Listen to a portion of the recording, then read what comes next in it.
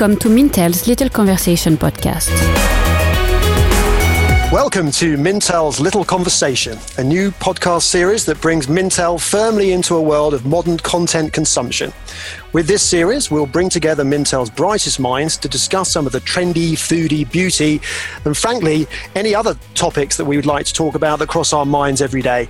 I'm Andrew Davidson, SVP and Chief Insights Officer for Mintel Compare Media, based in New York. And today, we're going to be talking about what's new and what's next for something called the clean movement, which is a trend that is sweeping across many industries, notably beauty, food and drink, household and personal care. These are industries we care very passionately about at Mintel, and both here in the United States and globally in other parts of the world. So I'm very excited because here to talk about this topic with me, I have Mintel's Alison Gaither and Hannah Spencer in Chicago and Jamie Rosenberg in Wisconsin. Welcome to the pod. Thank you. Thank you. Hi, nice to be here. So if you could, to get started, if you could please introduce yourselves, just tell us your name, title, how long have you been at Mintel, how long have you been tracking your industry? Yeah, of course. My name is Alison Gaither. I'm a beauty analyst at Mintel. I've been with Mintel almost 4 years, but I've been working in the beauty industry for nearly 8. Hi, I'm Hannah Spencer. I'm a food service analyst at Mintel. Before coming to Mintel, I worked in consulting for CPG and food companies and restaurants on matters related to nutrition and nutrition marketing. I am a registered dietitian, so I have a clinical and nutritional science background as well. My name is Jamie Rosenberg. I'm a senior global analyst at Mintel. I've been with the company for 6 years. I've been analyzing the household care market for more than 20 years. Prior to joining Mintel, I spent 12 years with Kimberly-Clark Corporation in corporate strategy and the New Ventures Group. Excellent. So we have some serious expertise on the pod today. And the title of this podcast is Defining Clean. So, for my sanity, where did this all start? What's the genesis of this? So it's interesting because the word clean, you obviously would heavily associate with household in that category, but it really did begin in food, this interest in natural ingredients. Whole Foods opened its first store in 1980 to cater to this growing consumer interest in real foods, whole foods, and if a food is processed, it at least having a recognizable ingredient list.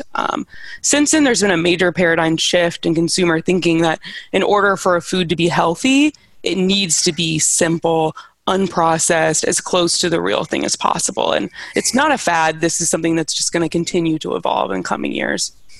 Yeah, so in beauty, it kind of was inspired, again, by food and drink, but there was also this growing, importance of like the Environmental Working Group and some of their studies that started to come out and gain traction around parabens, silicones, more popular sulfates.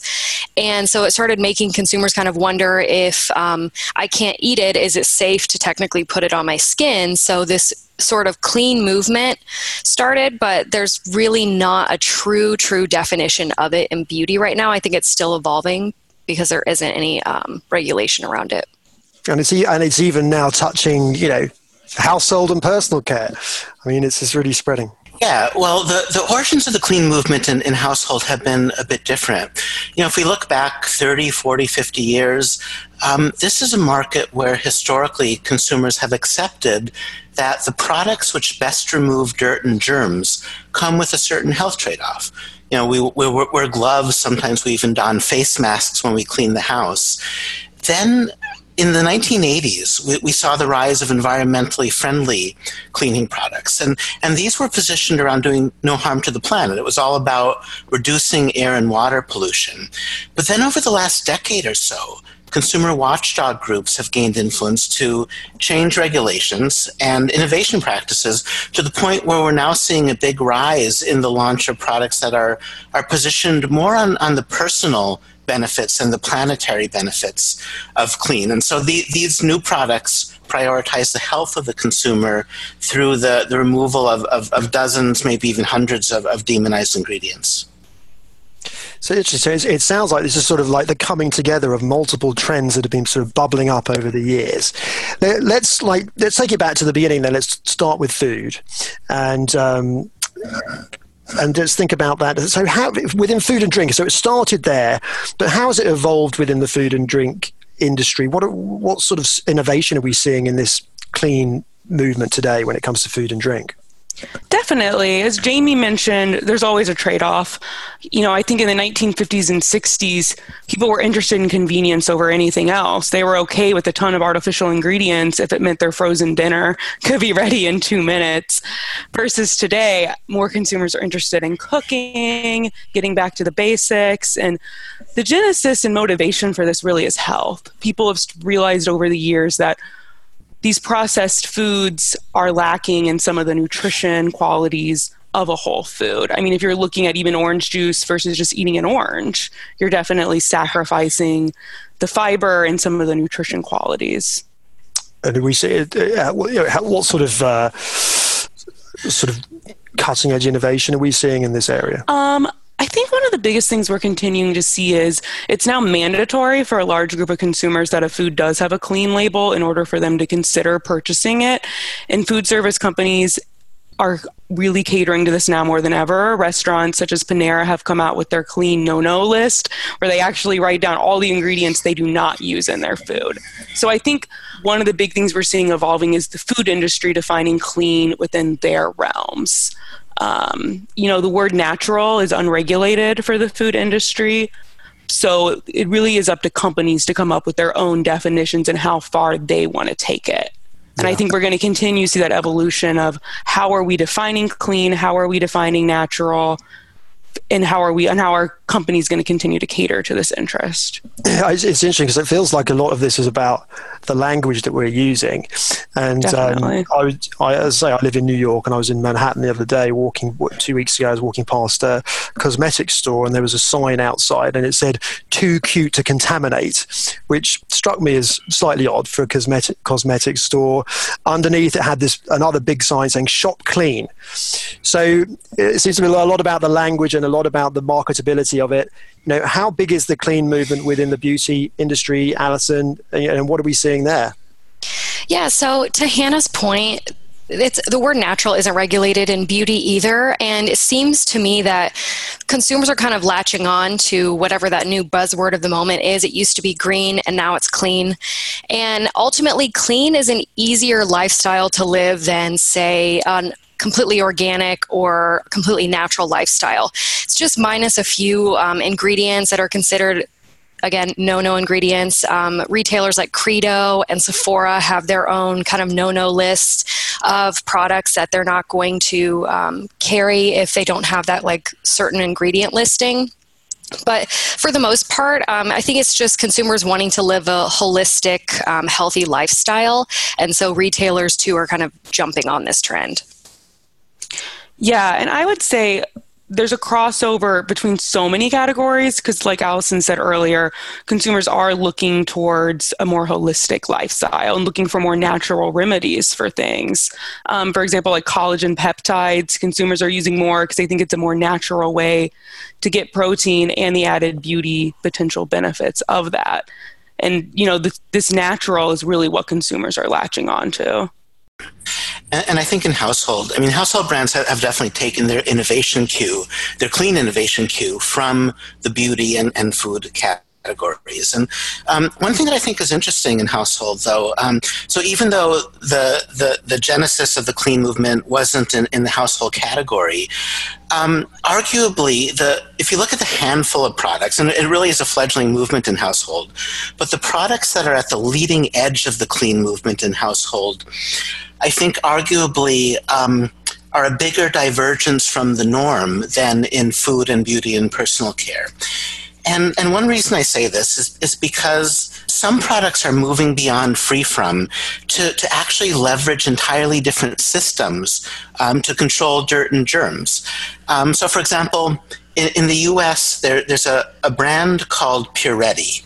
They have a glass cleaner, which apparently is a NASA-developed formulation that promotes photocatalytic oxidation on the surface of the glass. So this process kills organic pollutants on the glass, and it keeps the glass clean and streak-free. But at the same time, this is a convenience enhancement because it reduces the frequency of cleaning.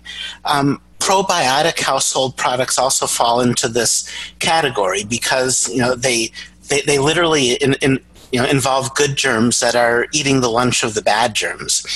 And one way to look at this in household, I see this as something akin to dietary supplements that enhance something that your body does already. And this is starting to happen in home care, and I think it's going to keep getting better. It's interesting. There seems to be a lot of crossover between industries. It seems that a lot of it's obviously stemming from food, right? It's stemming from food, and a lot of learnings coming out of that particular industry.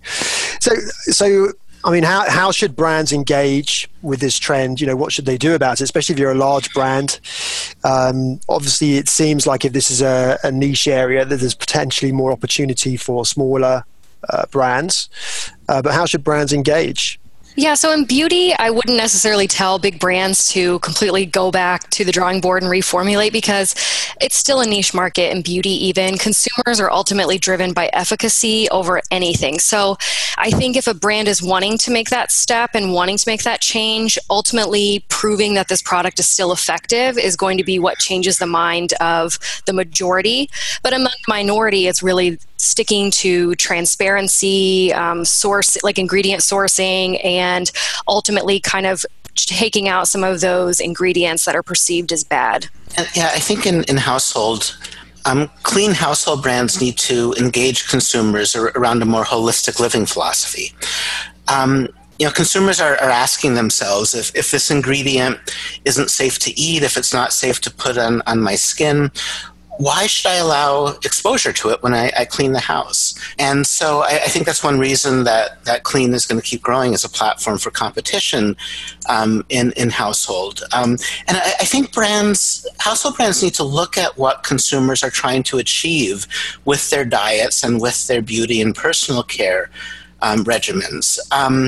So, for example, there's a skincare brand that you might have heard of called Mother Dirt. So everything in this brand's portfolio is geared towards either restoring the microbiome, the skin microbiome, or at the very least not harming the microbiome. And this is a very expensive premium product. And I think consumers who are using this sort of thing want to make sure that at the very least their household products aren't undoing their skincare investment. So, and that's what I mean when I say that household brands really need to to promote this holistic cross-category lifestyle. Mm. Yeah, microbiome is a great example of a cross-category trend we're seeing. It obviously originated with food, with probiotics and yogurt and kombucha and other ingredients. In terms of how brands should be engaging with clean eating, I don't know if the word clean eating is really something brands should ever put on a package. It sounds a bit odd, yes. Yeah, I don't think an Oreo packaging will ever have a now 100% clean on it. It just isn't the best term. But obviously natural, no artificial ingredients, communicating those kind of claims on pack definitely resonates with a growing number of consumers. Would you say this is a cross-generational trend? Or is it particularly appealing to one particular? I would kind of say more Gen Z is really the key driver behind this, and it's probably a combination of, their willingness to kind of research, but it's also social media. They can find out anything they want to by simply looking it up on social media or doing their own research. So I think they're really the drivers of the market, at least in beauty, because they're kind of calling brands out, and there's these rise of these kind of watchdog groups, almost anti-influencers, if you will, where they're calling brands out for lying about something on pack or maybe misconstruing some of their messaging. So with Gen Zs, they really kind of latch on to this and almost take it upon themselves to be these vigilantes and kind of comment about ingredient safety and transparency. So what you're almost saying is it's sort of the fact that we have more access to information. Exactly, is part of this, is partly fueling this, because now we have access to be able to really understand what goes into a beauty product or a food product or a cleaning product, perhaps more than before. Yeah, I was going to say for food, we're also seeing this. I mean, Food Babe and other activists have been doing this for a number of years, calling out food companies, or even if it's not rooted in science, a lot of these claims about food being unhealthy because it contains certain ingredients. Yeah, that's another soapbox I could get onto. It's just how much of this paranoia is really proven by science and how much of it is entirely consumer driven. Because I think that if we look back in the 50s, to Hannah's point too, did consumers ultimately know what a retinol was or what it did or what could be a natural version of that? No. And are these ingredients terrible for you? Again, no. But it's a lot of this consumer-driven kind of fear that's changing the market. Yeah, and I think that fear is very strong with household products. Especially there's a lot of paranoia about whether it's parabens or disinfectants. And one trend that I think is rather interesting is that when I talk to household brands, a lot of brand owners will tell me, well, we know that this particular paraben, this particular preservative isn't dangerous, but it has a name that's similar to this other one, this other ingredient, that is being demonized, so we got rid of it anyway. And one thing that's accompanying the clean movement in household is a growing call for greater ingredient transparency.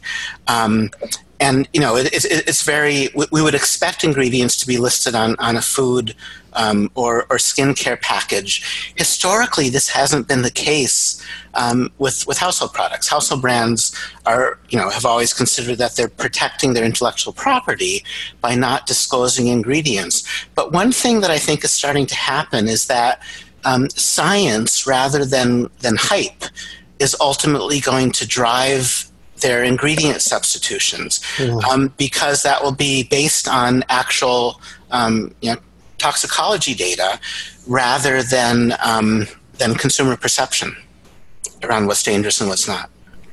It's interesting. It relies on an informed consumer, this trend, right? It really does. And not everybody is informed, right? No, and it's kind of, no one wants to be. Well, what are they reading to ultimately find this out? Are they going to like a lifestyle blog and this person has no experience? Or are they going to someone like Hannah who has, obviously years of, working in this industry and certifications to back it up? And on the other hand, a brand can't put really clean on a packaging and sort of back it up, or can they? Some are. I mean, Panera Bread on their website has, this is our clean list of ingredients. We only use clean. But that's their that definition. Term is being used only by a niche few food companies, I would say, that have a very targeted messaging strategy to appeal to this health-driven consumer. Yeah. And I would say in beauty, at least, retailers are ultimately the ones that are driving this kind of regulation in a sense. Like Credo, for instance, in order to be sold in their stores, you have to make sure that your products do not contain this certain list of ingredients, no animal testing, et cetera. But they don't have to be a 100% natural product. And in fact, they say that some of these are not. They just don't contain those ingredients that are perceived as toxic. Or to get like Sephora's green clean beauty stamp, you again have to make sure that you don't have these ingredients in there. So it's kind of the retailers are driving this a little bit, since obviously there's no government regulation behind it. Yeah, that's a good point. I mean, retailer mandates are driving clean in household as well. Even if you look at mass merchandisers like Walmart and Target, both of these retailers have been banning certain ingredients in household products, and they're also moving towards full ingredient disclosure on pack. And to a certain degree, a mandate from one of these huge retailers can actually be more powerful than government regulations. Yeah, and that definitely began in food as well. Whole Foods, for a number of years, has not sold products that they don't deem natural or don't fit into their ingredient standards. And Trader Joe's also has a list of ingredients that they will not sell at their products. And it does drive innovation, especially among natural brands and self-regulation of the industry.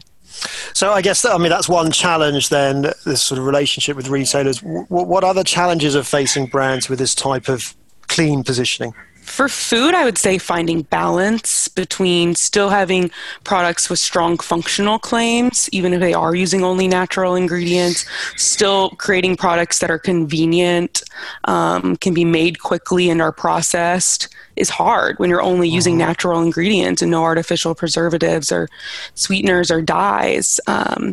Consumers say they want to only eat natural, but kids at the end of the day want cereal that looks cute, which is why when Trix cereal took out all their artificial colors only to put them back. That's a great example.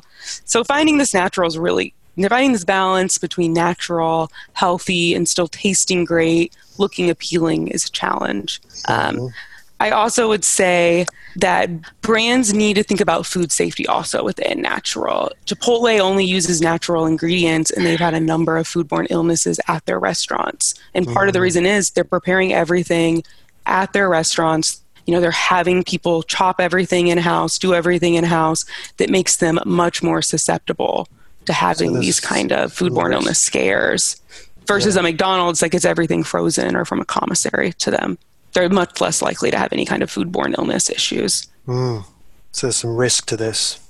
So I'm going to ask you who you think the stars of clean are within your respective industries. Could you name a product or a brand that you think really sort of epitomizes where we're going with this particular trend? Jamie, shall I start with you?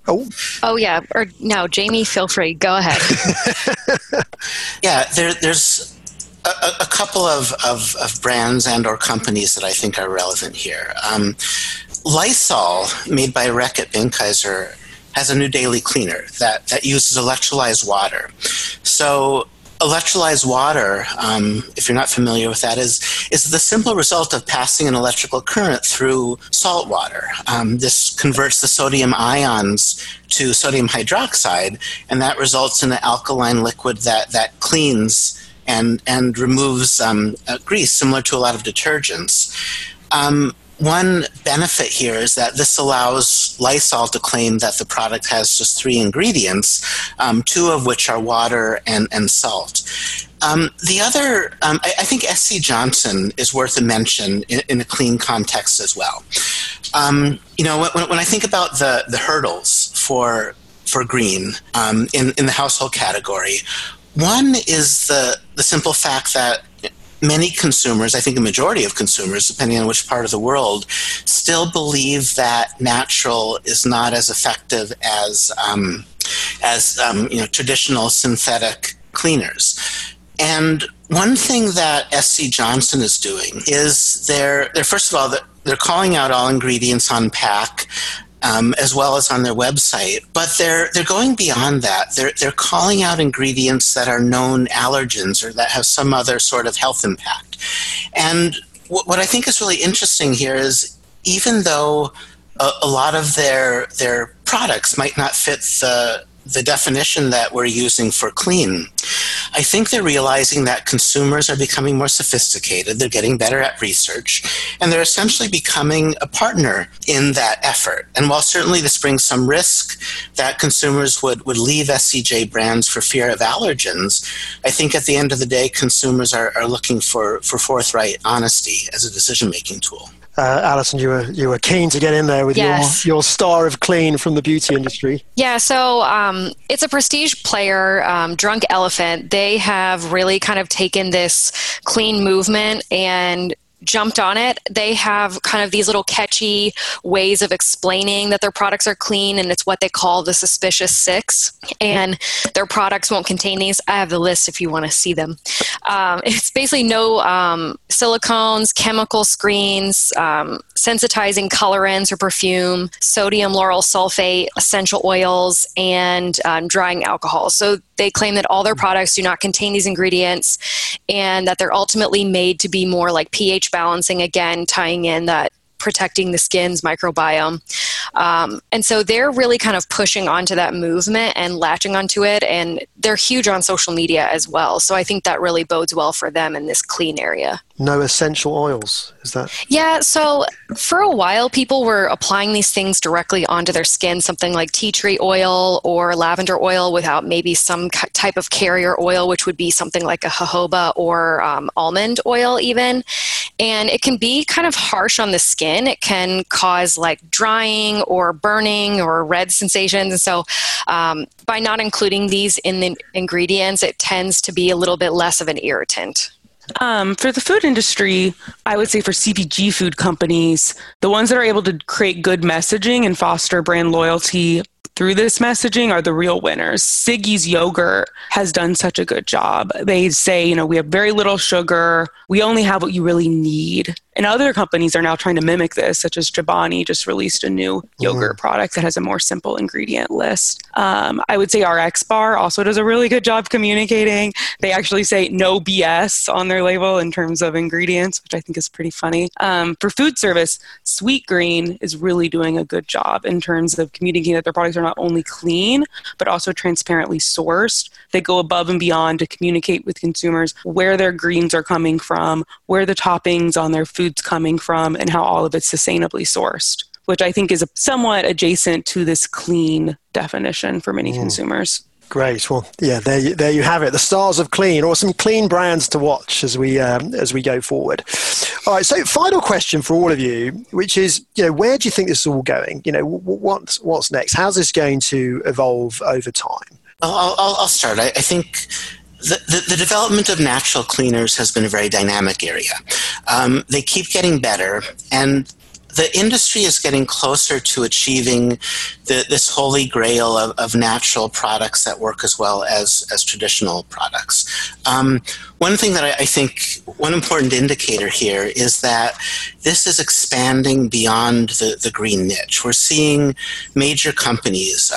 Unilever has developed significant expertise, for example, in natural surfactants. I mentioned the work that Lysol and SC Johnson are doing. So this is, we're setting the stage in the household category for clean to move into the mainstream. So I think that's important, and this has created a very significant pipeline of promising natural active and functional ingredients in the category. The supply chains might not be there yet to make this commercially viable, but the research is proving to be quite promising. The other thing about this, and this might be more specific to the household category, but as household brands move into clean, which also means moving into natural ingredients, it's allowing them to identify more hero ingredients. And so historically, the household category has talked more about what's not in the product than what is. Moving in this clean direction allows them to designate hero ingredients. And I think this is important because it gives consumers something to look for, not just something to avoid. I like that. Hero ingredients. We talked about the stars of clean and the hero ingredients. Yes. Alison, where are we going? We have some hero ingredients on the beauty side. Yeah, we definitely do, but I think that clean is also in beauty going to start encompassing the entire creation of the product, from where the ingredients are sourced to if the product packaging can be recycled. I think that clean is kind of partnering with this sustainability movement in a way to where we see this kind of relationship where it's almost full circle from start to finish. This product is entirely clean for both the user and the environment. And we started with food, and I think we should have end on food. Yeah, Alison actually took mine. I was going to say packaging and the entire supply chain has to be clean. No, it's fine. It's good. It's happening across categories. Exactly. But yeah, I think consumers are beginning to realize, hey, my cereal is coming in a plastic lining. Am I ingesting some of this plastic somehow, or chemicals from this lining? I think there's going to be a much greater emphasis and concentration on clean packaging for food in coming years, especially for food products that are targeted towards children. But in general, the future of clean is that it's mandatory now for consumers when it comes to food. It's something that companies have to realize how to make simple ingredient lists, how to cut out artificial ingredients if they want to stay relevant, especially as Gen Z becomes a more influential consumer and millennials continue to really drive the market forward. I think it's fascinating. I think it's fascinating that it's so sort of pervasive across multiple industries, and I think that's what's so particularly intriguing about the clean movement. Well, great. That brings us to the end of our little conversation on defining clean. So I want to say special thank you to our Mintel experts, Alison Gaither, Hannah Spencer, and Jamie Rosenberg. Thank you very much, guys. And to our listeners, I hope you will join us for another little conversation. Thank you. Thanks. Thanks.